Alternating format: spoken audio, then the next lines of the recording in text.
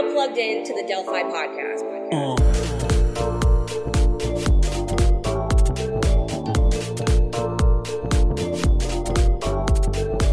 What's up, guys? Welcome back to the Delphi podcast. I'm Tom Shaughnessy, and I help lead Delphi Ventures, as well as host some of the most in-the-weeds and thought-provoking guests across crypto, spanning layer ones to DeFi, NFTs, and beyond. The goal is to have fun, but also to dive deep and offer foundational episodes on projects and founders. Also, check out our research on Delphi Digital or miss out on the most compelling research there is. It's up to you.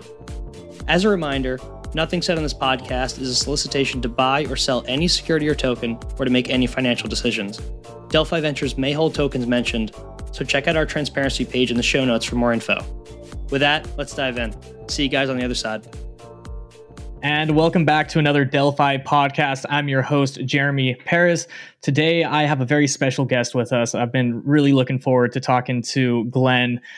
Glen, before we dive into SBTs and a lot of the great work you've been doing surrounding them, I'd love to introduce the audience to you, what you've done in the past, what you're working on now. I would love to hear from you, sir. Yeah, it's a pleasure to be here with you, Jeremy.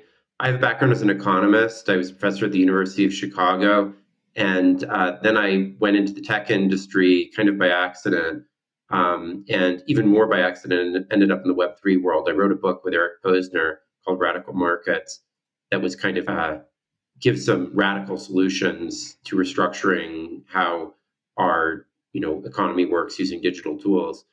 And it wasn't an enormous commercial success, but within the Web3 world, it ended up sort of taking off. And I became really good friends with Vitalik Buterin, and I've written a bunch of papers with him, founded with him a nonprofit called the Radical Exchange Foundation that has become one of the leading think tanks in the Web3 space.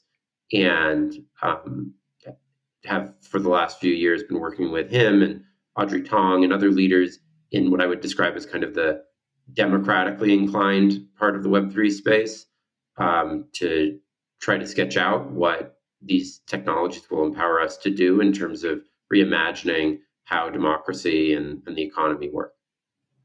That's very exciting. So it sounds like the paper that you guys recently released has probably been churning around in the think tank for a long while. This is something you guys have been thinking about for a long time. This isn't just something that emerged more recently, I would imagine. Well, it's kind of an interesting mix. We've been thinking about this kind of direction and broadly how to make those things work for a while. But when I saw Vitalik's paper in January about Soulbound tokens and started having conversations with people in the Gitcoin community, I started to really see how the Web3 substrate could enable it. And that's what led to this paper. Amazing. We have a lot to unpack when it comes to DSOC, when it comes to decentralized society. And I think SBTs are sort of the first thing that are starting Soulbound to pull people. Tokens. Let's just Soulbound tokens. Make sure people know what SBT stands for. Yeah, absolutely. And DSOC being decentralized society, if I'm not mistaken. Yes, and that's right. when it comes to the Soulbound tokens, the SBTs, they're kind of the first piece or the first carrot that leads the rabbit down the rabbit hole. And I found in my own thinking, the further you go down the rabbit hole, the more interesting it becomes. So I want to make sure that we unpack as many things today as we can in the paper you guys have been that you guys wrote and published recently, and try to get as deep down that as possible. That's great, Jeremy. There's a quote I read recently from you on your Twitter. I think your sister posted it, and I think it's a great way to sort of frame some of this discussion. And when I read it, I thought it was just absolutely perfect. And it's progress is created on the edge of disaster. And that really resonated with me because when it comes to Soulbound tokens and DSOC, I think people are drawn to them, but I also think they're scared by them as well. But it's sort of on this bleeding edge where things could go one way or another, that this innovation does happen. I don't know if you wanted to add on to that, but I think it's an excellent quote to kick things off with. Well, I mean, that's one aspect of what I meant there. And another aspect is that, many people I think are very scared about this moment in the world. They're concerned about all kinds of potential catastrophes, whether it be AI risk, whether it be the geopolitical situation, whether it be the rise of populism. And uh, that's very frightening. And at the same time, I don't think that anything other than that would have broke the sort of sense of stasis that we've had for really 40 or 50 years in terms of the evolution of our social institutions. And I'm seeing all sorts of people who previously were very uh, stuck, whether wherever they were on the political spectrum, to a very narrow way of conceptualizing of our future. And now they're starting to loosen that and imagine much broader possibilities because precisely of this dangerous moment that we're in.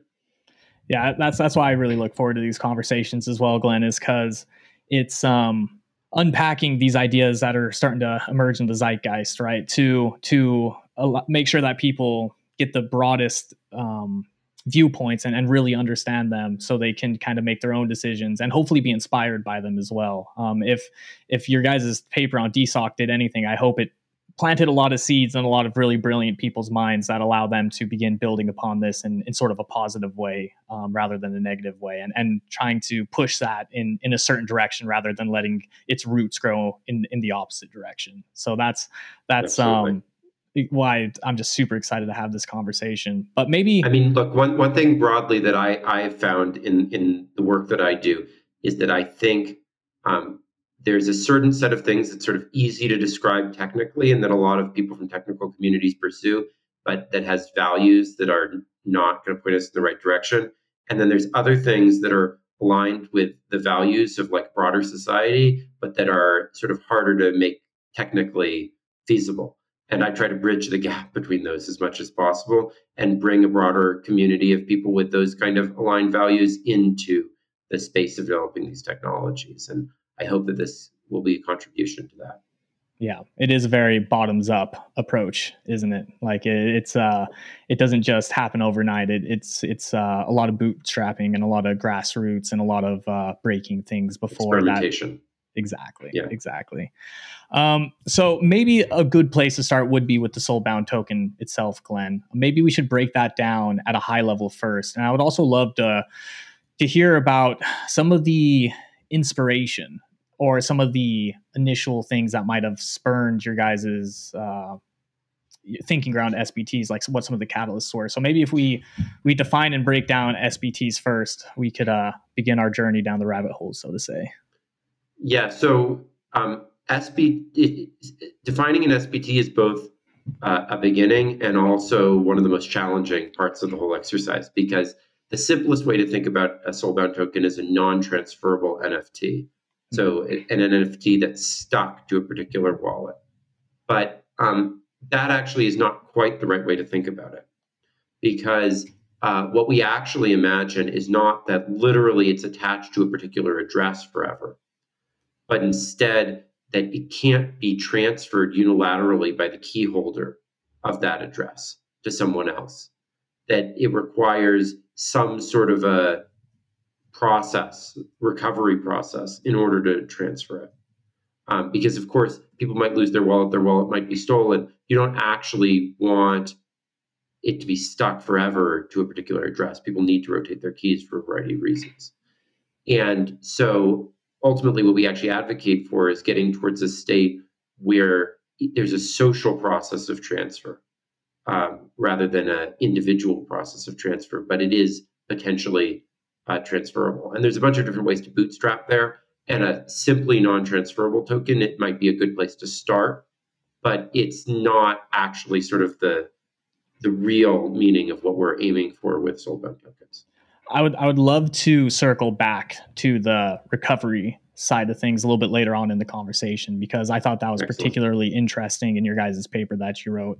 But I'd be curious to know the thinking behind why this thing needs to be non-transferable. I think kind of understanding that is something that's key to understand here. So why can't these things be transferred? What does non-transferability add to the token? Well, so when you have transfers, everything is basically some sort of a monetized financial asset. And of course, that was the starting point of the Web3 space with Bitcoin, where things were currency. And then the next step is, well, what are other transferable things that are not currencies? That leads to NFTs. But the reality is that financial value is built on top of social value. So, like, what are the most financially valuable things out there? Houses, corporations. Let's just take those two examples. Both of those are financial assets with fundamentally non-financial things that create that financial value. So houses value comes from the city and the relationships within the city that make that house valuable. I mean, of course, some of it is just the physical assets, but most of it comes from the social context in which they live. And most housing is rented, not owned. And rentals are not transferable agreements. If someone rents something to me, I can't just re-rent it to someone else without permission, right? So, and then you think about corporations. Corporation shares are transferable, but the assets of the corporations themselves are not primarily saleable assets. They're primarily a bunch of human capital, relationships, brand, connections that people have, all of which are not fully transferable assets. So there's this sort of fundamental gap in the Web3 space that if you make everything transferable, you ultimately undermine the very foundations on which the value rests. So only by having access to these non-transferable relational features can you then build on top of them in a sustainable way the financial value that Web3. And so this is the reason why Web3 has been so sort of parasitic in many ways on Web2 foundations, why there's so much of this sort of centralized infrastructure that lies behind the financial values that go into the Web3 ecosystem. And if you're able to give those a decentralized foundation, then the system becomes much more self-contained. Yeah. I think the way I initially thought about it in the early days as well was we kind of only do have financial instruments in Web3, right? We have DeFi, we have NFTs, all these things are transferable. And purely financialized instruments don't make for the best incentive structures. They don't make for robust social community building. You're effectively building with half of a toolkit. And we don't really have social tools at the moment. And I think, early on, my first thesis that I began developing was, the tokenization of activity and behavior makes a lot more things valuable, right? And and this is probably a bad example, but, if I am one of the best players in Call of Duty or one of the best players in Axie or whatever the case may be, that needs to be associated to myself. I can't sell that skill, right? I can't sell that achievement. I can't sell that quest. And that thing that you cannot sell becomes immensely valuable because then it slowly becomes a part of you, right? Now that might be an oversimplified way, but like when it comes to the example you used earlier with like the house, for me to know if you, Glenn, are a good renter, there's a lot of social things I need to know about you to like make a determination whether or not I trust you, right? Well, I think the thing that's most simplified about the example you gave is that that's a case that really feels like a individual trait. But actually, I think the most interesting applications here come from the social nature of people's reputational characteristics. It comes from their membership of different groups and the role that they play within those different groups. Taking the example of games again, guild participation. It's not just individual achievements, but the role you play within social groups. And that aspect, I think, is one of the most important things. Now, of course, the more individual elements are also important and representable in this way, but it's those social relations that I think allow for the most exciting applications. Just to build upon that guild example a little bit more, like would those be things like if I am a guild member and I'm particularly good at content creation, so I might be able to create content for the guild that helps promote them, or if I am a good gamer, or maybe I'm really good at being a talent scout for the esports organization. Like I guess these SBTs allow you to identify those members over time and then build other structures on top of those social groups. Yeah, and those might be these sort of, in some sense, transferable skills, not transferable across people, but transferable across social contexts. But they're also the social affiliations. And so both of those things can be represented by SBTs, and both are relevant, and both play roles in the DSOC world. So there's both the sort of traits of the individual decontextualized from the organization, but also the traits of the individual that are about their connection to the organization. Right. Now, we could go a couple different ways here, but maybe this would be a good time to kind of tie in the idea of a soul. Because if you are one of those guild members, for example, or you're that renter in that house example, I guess, where are these SBTs coming from? So my hope is that we get to a point where what they are tied to is a recovery process rather than a address within a given ecosystem. And that recovery process is the thing that's actually the ultimate root of your identity. So your identity ultimately is founded in some socially based process of regenerating your keys rather than in some fixed set of keys that you hold. Right. But I guess where do, like, if I am one of those guild members, I guess, is it a fellow guild member that is issuing me that sort of SBT? Or like, yeah, where so, would the actual like the actual token come from? Like, who's issuing? Yeah, so the tokens would be issued by peers, okay. But those peers might be somewhat, larger social groups. So it could be a university, it could be a DAO, but it could also just be another individual. Just the same way that with NFTs, they're sometimes issued by some sort of a DAO, they're sometimes issued by a famous artist, they're sometimes issued by some kind of a group with some group reputation that's not a full DAO, et cetera. Gotcha. So I guess in our two examples we've been playing around with, if I was the renter and I had somebody who was a good rentee, I could issue like an SBT to that person who rented from me saying they paid their deposit, they were fantastic tenants, and then that renter could potentially take that on to their next rental. Or if I was the guild, I might be sending SBTs to my guild members to identify their different actions within my ecosystem or within my even when you're context. renting to someone first, just the contract that you sign with them that's a good point. Could be like you have access to this. So like imagine you want to give access to a particular apartment. It's got a digital, it's got like a QR reader, and the root of that QR could be an SBT that says this person is allowed to enter this. Right. And this is where I guess I'm curious to see how these things are built from the bottom up, because I guess I'm curious to see how many different entities begin issuing SBTs. Like if every guild is issuing their own SBTs, then I guess my curiosity and concern is there a standard here, or how these things become standardized, or if that just depends on who is accepting what SBTs. Like I have a hard time seeing how this gets standardized, if that makes sense. I don't know if you have any thoughts there, or maybe that's just too far in the future to know. I think that standardization is like very much a circular process with innovation. So if you too religiously tie to a particular standard that you've determined ex ante, everything is constrained to conform to that standard, and it cuts off a lot of innovation. On the other hand, if you just allow, if people just go off and do whatever they're doing, and there's no attempt to standardize things, then environments get fragmented, and there becomes a lot of rent extraction and lack of portability and so forth.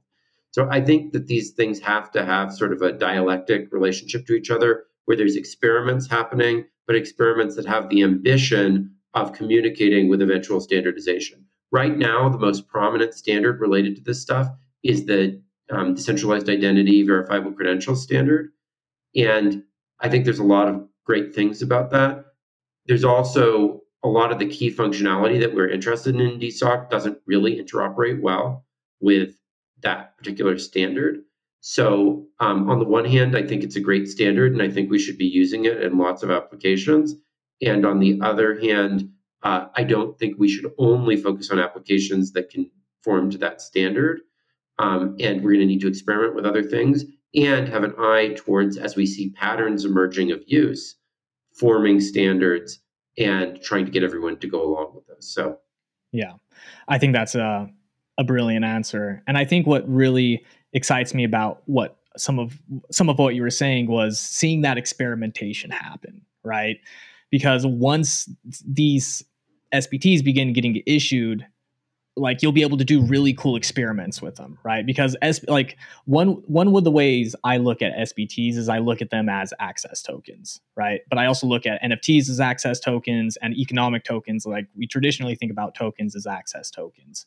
So for me, interesting experimentation begins to occur when we think about things of value and how we can gate those things of value and what access tokens we require to permissionlessly and trustlessly interact with those things of value. So if I am starting a new guild or a new game, the question for my experiment becomes, who do I want to permissionlessly and trustlessly allow into my community? And this could be me curating for my people or the people I want to target. And then, how that community grows and what sort of hierarchies or tiers or levels begin to grow into those things. And, with this experimentation, as we see happen so often, the community is just going to come up with things that we would have never imagined, and seeing how that sort of tree grows, I guess, to put it one way, is something that really excites me. Well, let's talk about the issue of access. I think that the simplest version of an NFT is private property, and private property has, like, you own this thing, and private property has three elements. One is called usus, which is basically access, like access to some object. Second is what's called abusus, which is roughly the right to change it or to do something that could alter the experience for other people who access that thing. And a third element is what's called fructus, which is to get like the financial returns that come off of those things. And in many real world circumstances, those three things are decoupled, and each one of them is important. And I think what SBTs are going to let us do is decouple those three things. And yes, access will be one element, but there'll be many others as well. So let me give you some examples. First, let me just give a real world example. Think about a corporation. The way that things typically work if you're an employee of a corporation is you get access to quite a lot of facilities. You get some very limited rights to like change things, often with consent from other people. And then you get some limited share of the financial benefits that come out of it. So in sharp contrast to the way that private property works, a typical corporate employee has these weird mixture of those three different types of rights, right? And we can imagine even more creative ways of doing that in a Web3 ecosystem. So you talked about access, and we could go into that more and so forth, but let me focus on the other two. One is rights to change things. There, we might want to try some interesting different types of schemes. So one of those is something I've proposed called the Harburger tax or the salsa tokens.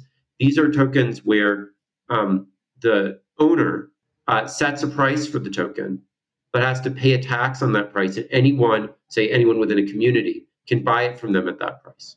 So, okay, so you start thinking about that. You're now saying people who are within a community have the right to buy this in a way that they can then do whatever they want with it afterwards. So you have to issue certain people these rights to purchase at the price. And that requires giving out some kind of a soulbound token to those people. Interesting. Or you could give people financial rights to the profits generated by something, or, et cetera. But you might not want those people to be able to sell those immediately. You might want them to be vesting. Yeah. That could be true for a token, that could be true for a share, et cetera. And that's not going to work unless you have non-transferability. If you can sell those claims, then they're not vesting. So that just starts to give you a sense of the way in which soulbound tokens can decompose the bundle of things that usually go into a standard transferable NFT and allow us to play with them, including access, but including all these other things as well. That's very, very interesting. So you're identifying people who have the right to purchase, and maybe if you're a corporation, would some of those things be like right to purchase like stock, or like, I guess, like even like space within a building. Yeah, that's a great example, Jeremy. Like that's the right to purchase stock, even if you don't go to my Harburger token, just writing an option. Right. Now, options can be transferable, but often they're not transferable. They're vesting options, right? They belong to a particular person. You would kind of give some people the right to purchase, but not necessarily everyone. You don't want someone to just be able to sell that option freely. Right.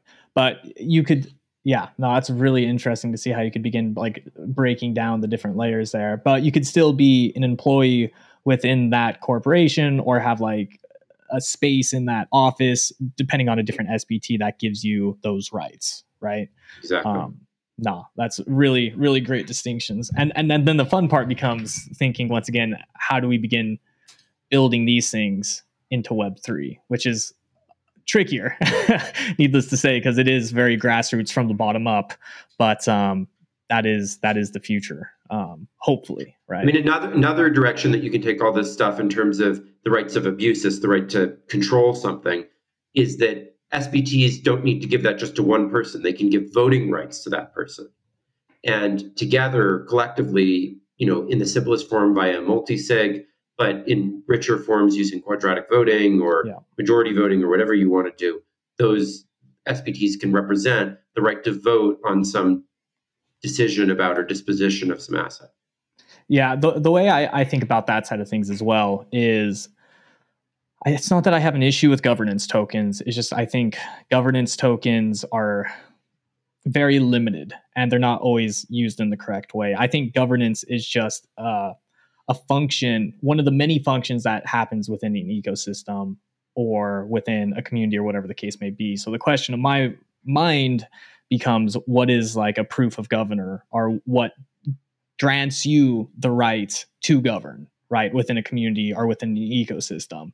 And how do we identify who is that governor, so to say? So like what SBTs would we be looking for, maybe alongside other tokens or NFTs they might have that prove, hey, this guy knows what he's talking about. He's gone through X, Y, and Z, and we have identified him as, a governor or something like that. Well, to give an example like that, think about, in some future evolution where productivity software integrates tokens, you would represent membership of, Slack groups or, channels within Slack or whatever substrate you're talking about. Teams is my, at Microsoft where I work, what we use. You could identify those by holding certain SBTs.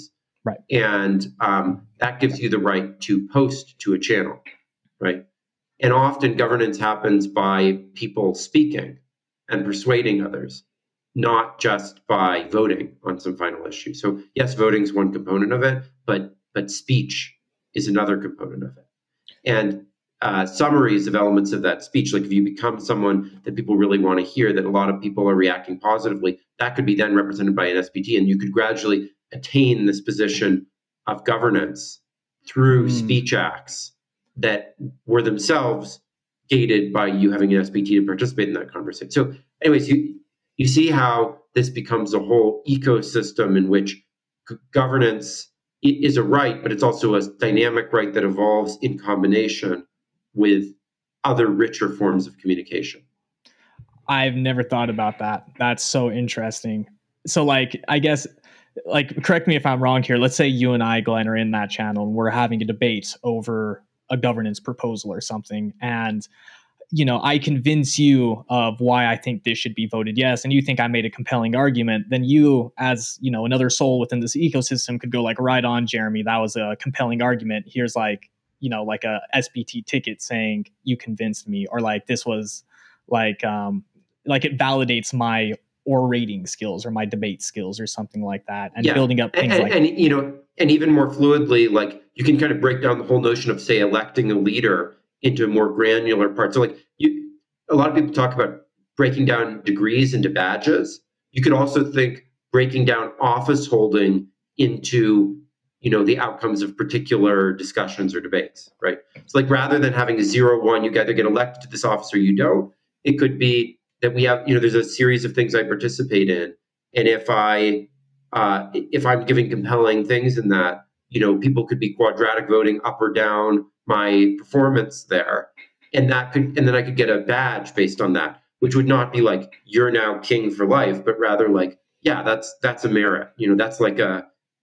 That's a sign that you're at least partly a leader in this community. But that could be much more granular, just in the way that you break down a degree into these granular components. And it could be issued by an individual, but it could also be issued by a quadratic voting process in the DAO, which is not to elect a leader, but rather to give someone cred for being effective on a particular issue. This may be like a really smooth brain way, or not an elegant way to maybe explain what I'm thinking, but it seems like DSOC and SBTs are internet native or Web3 native, but let's call them internet native tools to help make governance and like democracy more robust, because these tools are needed in a bigger society where things are a lot more complicated. Like we need a different system than the Greeks used, because that was a totally different world with totally different social interactions and record keeping and communication. So it sounds like these are sort of native internet governing tools. Maybe that's a really bad way to put it, but I don't know. Well, the way I think about it is like, think about what word processing and before it, the printing press did to writing. Yeah. They made it much easier to experiment with things before you produce them for a broader audience. And as a result, they democratized the process of writing. And the internet took that another level, right? So like there's all these different levels of sort of making it easier to run small experiments, to make things more granular and still allow them to scale at the same time, not making this path from experimentation to scale so rigid. That's really what all those things did, right? And that did it for, just saying something. And this is doing that for governance. It's allowing us to break down the components of property and governance in a much more, a way that allows for a much more fluid process of getting from experimentation to scale, And that's something that we need if we want to have it not take like 200 years to form a new country and have a census so that then you can vote and whatever, you know what I mean? If you want to be able to spin up in these new dynamic social circumstances, new forms of governance, new forms of these interactions, we need a way that, just like word processing did for, speaking, we can do for governing. That is a really good way to put it, and I've never thought of it like that. I do want to slightly shift gears here, Glenn, because we still have a lot to cover. Absolutely. I would love to quickly touch upon, I guess you could call it a hype word. There's a lot of hype words here, like the metaverse, governing kind of. There's one other one I'd like to quickly touch upon to see if you have any thoughts on it. And it's something that I hope SBTs might be able to help unlock a little bit more. And that is the creator economy, right?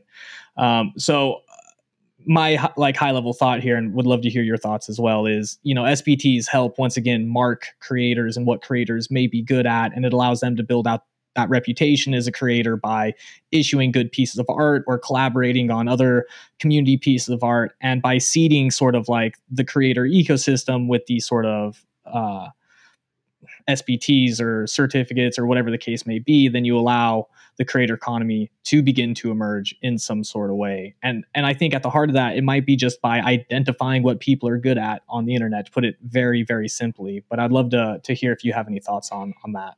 Well, I think there's a whole bunch of different roles. So like one role is, credentialing, like you're describing, and that's absolutely a relevant role. Another role is commitments to scarcity. So right now, we can trade NFTs on Web3, but the actual scarcity value of the thing that's being traded almost always comes from some sort of a press release on OpenSea or on Twitter or on a basically centralized Web 2 style platform, right? And that's because we have no direct way to issue a statement that commits to something being scarce, native to Web3. But that's something that's very much empowered by this type of tokens, because you could, when you issue, say, a limited edition NFT, put an SBT into your wallet that's linked to those, that says, I'm not ever going to do something that's, within this vicinity of similarity to these other ones, again, for some period of time or whatever, whatever it is you want to make a commitment about on them. Interesting. And that becomes very important to solving basically the double spend problem, but for creators rather than for issuers of currency. You know what I mean? That's so. I'm going to give a bad example here, and let me know if I'm like sort of on the mark here. So let's take and apologies for this example. Take Bored Ape Yacht Club. Okay, let's say you and I know it wasn't Yuga Lab at the time, but let's say Yuga Labs created the 10,000 Bored Apes, and they issued an SPT saying we are not going to generate another 10,000 PFP project within our IP for the next 3 years. So that. Yeah. For the next 3 years, those Bored Apes are going to be the only PFP within that ecosystem, which when it comes to games and gamification is actually super interesting because it just unlocks a ton of different tools for gamification. But that as a collector, that guarantees that for the next 3 years, like this is a scarce item. Is that kind of the right way to be thinking about it? Precisely. Gotcha. Yeah, and without, of course, people are doing that already. They issue press releases or whatever, but they're doing it on Web 2 platforms. The real, this is another illustration of the fact that the true underlying value of the stuff that's traded in Web 3 always has a Web 2 foundation. Yeah. It's the actual scarcity that then people can exchange comes on a Web 2 platform, but this allows us the opportunity to put it natively to Web 3. So I think that's critical for the creator economy. But I can give you a bunch of other examples of different types of uses. So another use is a lot of in the real world, you don't give up all rights to your works when you sell a version of them. Mm-hmm. Some works are retained by the author, like the right not to be defamed or the right, those rights are soulbound. But they're not representable in Web 3 right now. The minute you've admitted that NFT belongs completely to someone else, you might want to bind to your soul additional rights. You see what I mean? Yeah. And that would be allowed here. And in fact, Jaron Lanier, someone I work with a lot, he's like the father of virtual reality, believes that almost all of the creator economy should operate in that way, where actually you're always just kind of renting things to people. You're never finally selling them. That the rights always revert to the original creator in some way because it's a part of their personality. And yes, they get economic flows off of that, but they're flows that are more of a sort of rental licensing form than they are of a pure transfer form, right? And that requires SPT style functionality. Does that make sense? It makes total sense. I just think it's really beautiful. That's why I'm like just looking off into the distance here because it gives everything way more weight and significance. And it's just not to sound cheesy about it, but it's just more beautiful, Yeah, I hope so. Another example like this that Jaron talks about a lot is what he calls value chains. So think about open source software. Your social capital in open source software is the role that you've played as a contributor or a maintainer of an open source software project, right? Those are naturally SBTs because they belong to you as a person.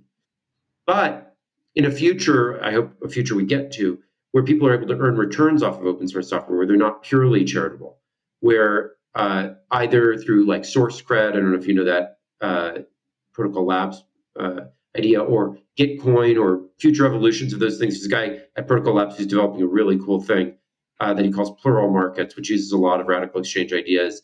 But all these are ways to like bring money into the open source ecosystem. But still, ultimately, it's not like that money's coming in and you're selling your right as a contributor or your right as a maintainer. You are the maintainer and the contributor, and then rights flow to you because of that, not you just sell it off, right? So then there can become a whole hierarchy of things where projects build on top of projects, build on top of projects, and you get some eventual revenue because of the role that you played in some project that played a role in another project that played a role. You see what I mean? So it's like it's a whole value chain ecosystem built on top of these underlying roles that people played, which are not saleable. They're parts of who they are. So it's like the intermingling of souls, and in that intermingling, you're maintaining those connections as you go out and do something else, and you were sort of inspired or influenced or a part of that like social fabric. Exactly. Yeah, no, that's really cool. And that's what I think is just exciting in going down this SPT rabbit hole or this DSOC rabbit hole is the more you think about it and the more you give like great examples like this, the more we could begin to imagine how we build these real world structures inside of the metaverse. And when I say the metaverse, I mean the metaverse and not some virtual world in a video game, right? Yeah. Because there's a huge difference there. I do want to touch upon souls just to make sure we've defined that. So, a soul could be, I could be a soul, you could be a soul, that corporation could be a soul. And can anything be a soul? I might have multiple souls myself. Like I could have multiple contextual souls. Mm-hmm. So souls are these objects that are persistent collections of connections and properties, but they can represent inanimate things. They can represent animate things. They can represent aspects of animate things. They could even represent aspects of inanimate things. So they're not simply identified with like some flesh and blood, human. It's a much more general concept than that. Would it be correct to think, or maybe a correct way to think about this would be, Jeremy, aggregates to my wallet or whatever the container is, different NFTs, economic tokens, and SBTs, and then I could spin up a soul that displays some of those things that are aggregated to me, right? And that becomes my soul for maybe a game, or I could spin up a soul for maybe DeFi, or maybe like you could call them like personalities or personas or different identities. Would that be a correct way of thinking about that?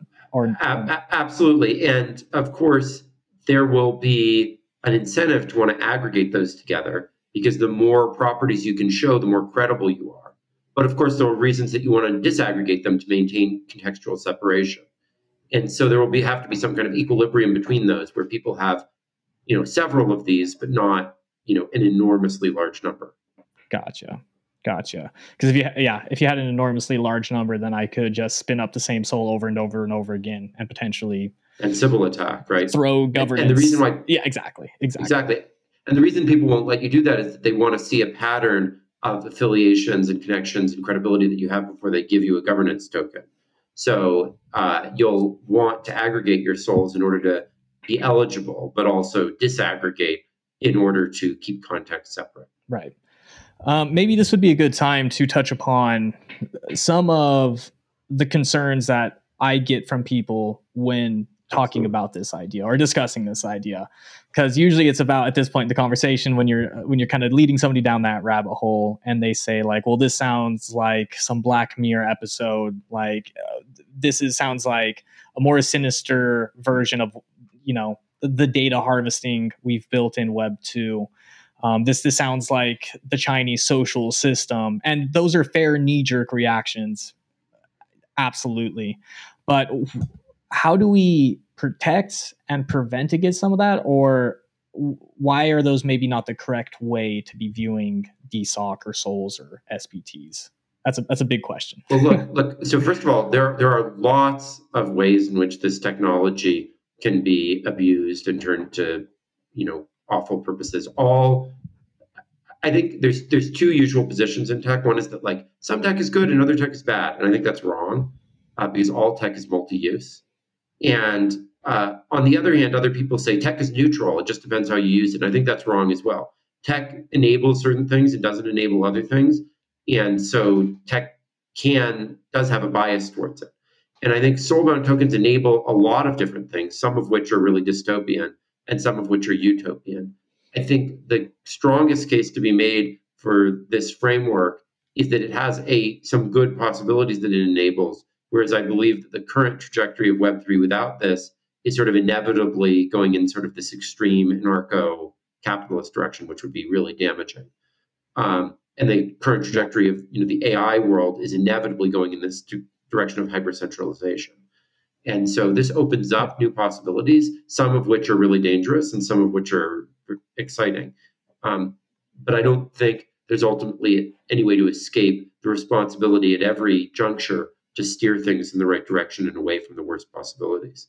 So when you know nothing about people, when they're just financial objects holding financial objects, there's no way to be racist. There's no way to be, hateful, really. All there is numbers. There's no people. And so you could say, like, isn't it better to be in that world so that we don't allow racism? Like, isn't it better to just be a robot so that we don't have to deal with all the messiness of human emotions? And I think that's a mistake.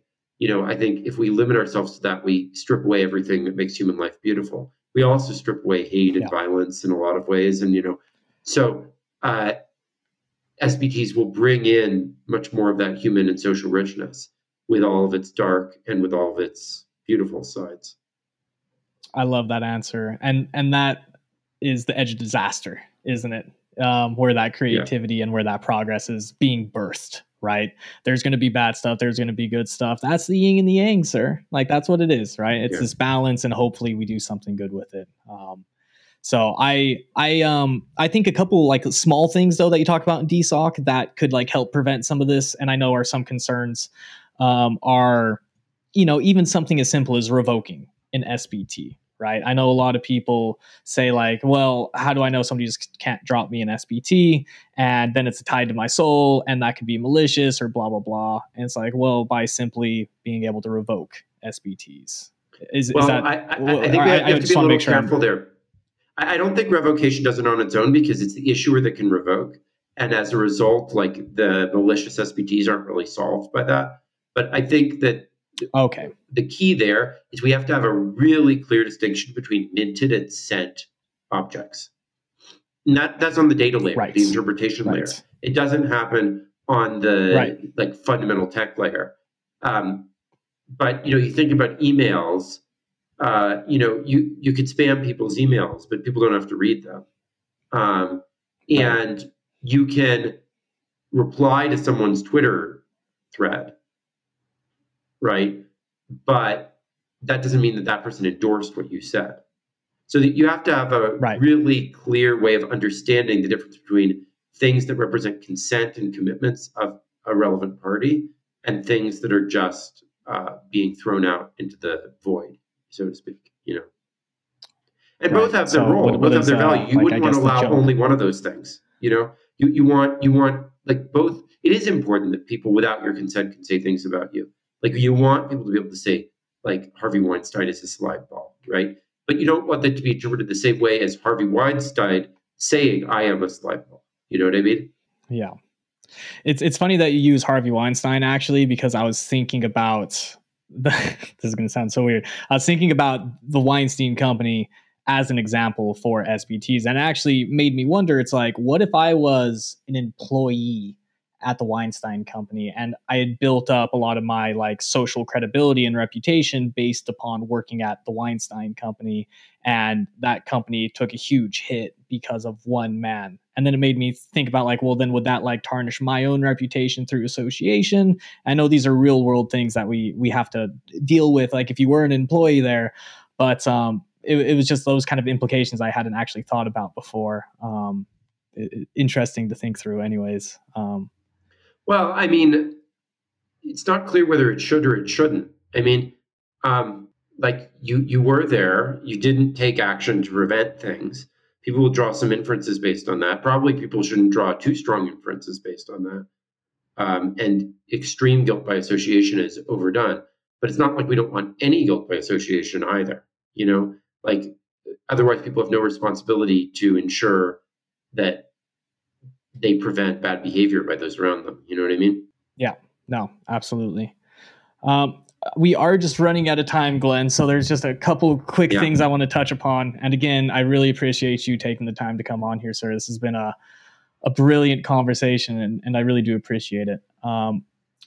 So one thing I do want to make sure we talk about before we wrap things up is that recovery that we've kind of been dancing around throughout the conversation. So, you did mention that there are different recovery tools that could be used to help recover keys or transfer question. keys. Absolutely. Yeah, I'd love for you to talk about that a little bit more. So like there are two extreme versions of of recovery now. One is a custodial relationship with Binance or Coinbase, but then it's like, what's the value of decentralization there exactly, right? So it becomes a very centralized relationship. On the other hand, there's MetaMask, where you have control over your keys, but you could get kidnapped and someone could be force you to give them your keys. You can get hacked. There's all kinds of risks associated with it, or you could just forget your keys.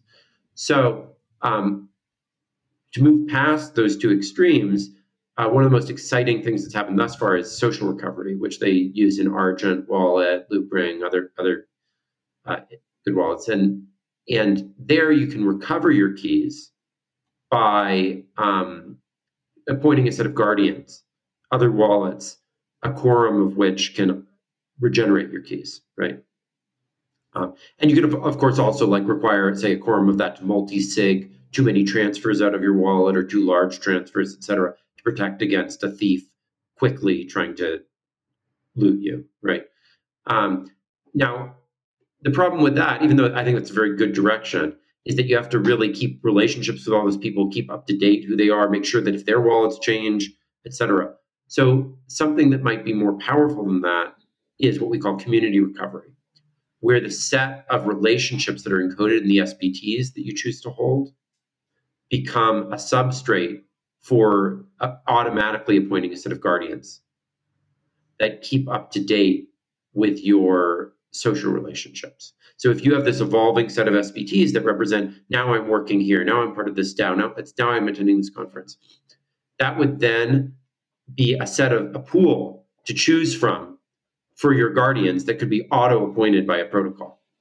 And they could be auto-appointed in really clever ways. So for example, they could diversify to the maximum extent.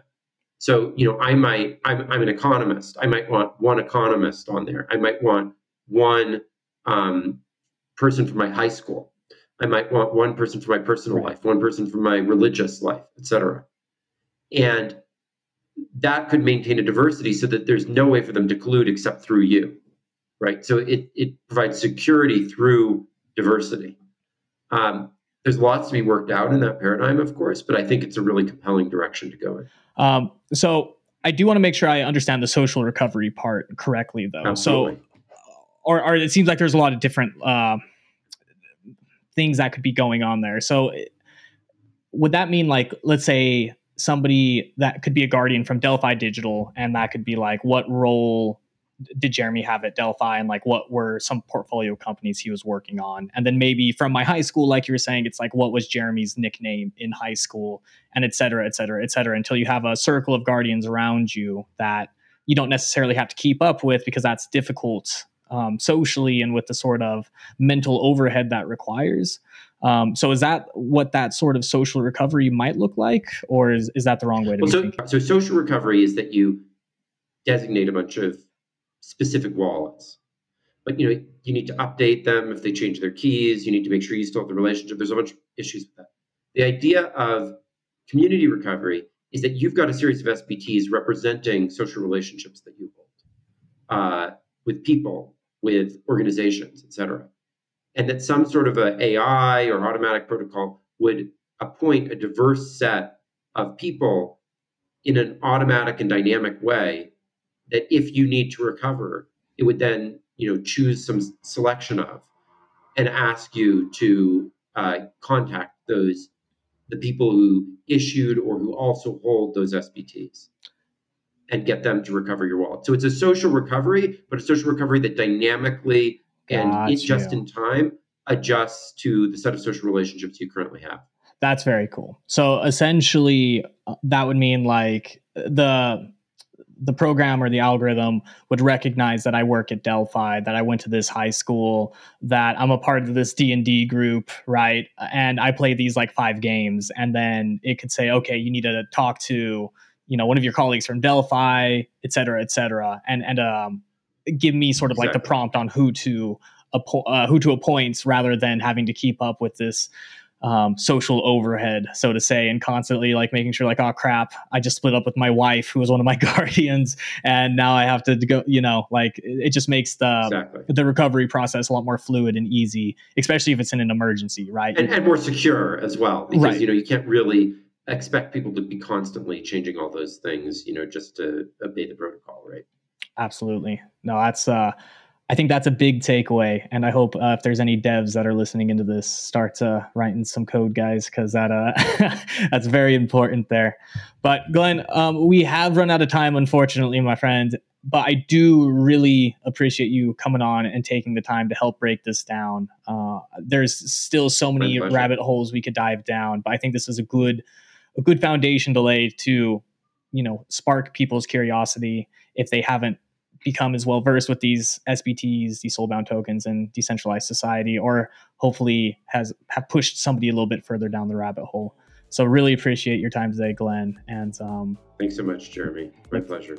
All right. Well, we'll wrap it up there, and have a great day, sir.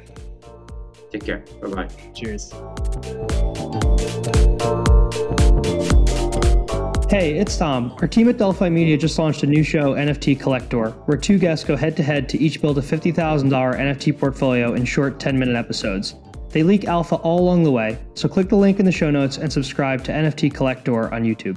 Hey everyone, thanks for listening to the Delphi podcast. If you enjoyed it, please support the show by hitting subscribe on your podcast app, writing a review, or sharing this episode on Twitter or LinkedIn. Stay tuned for our next episode. Out soon.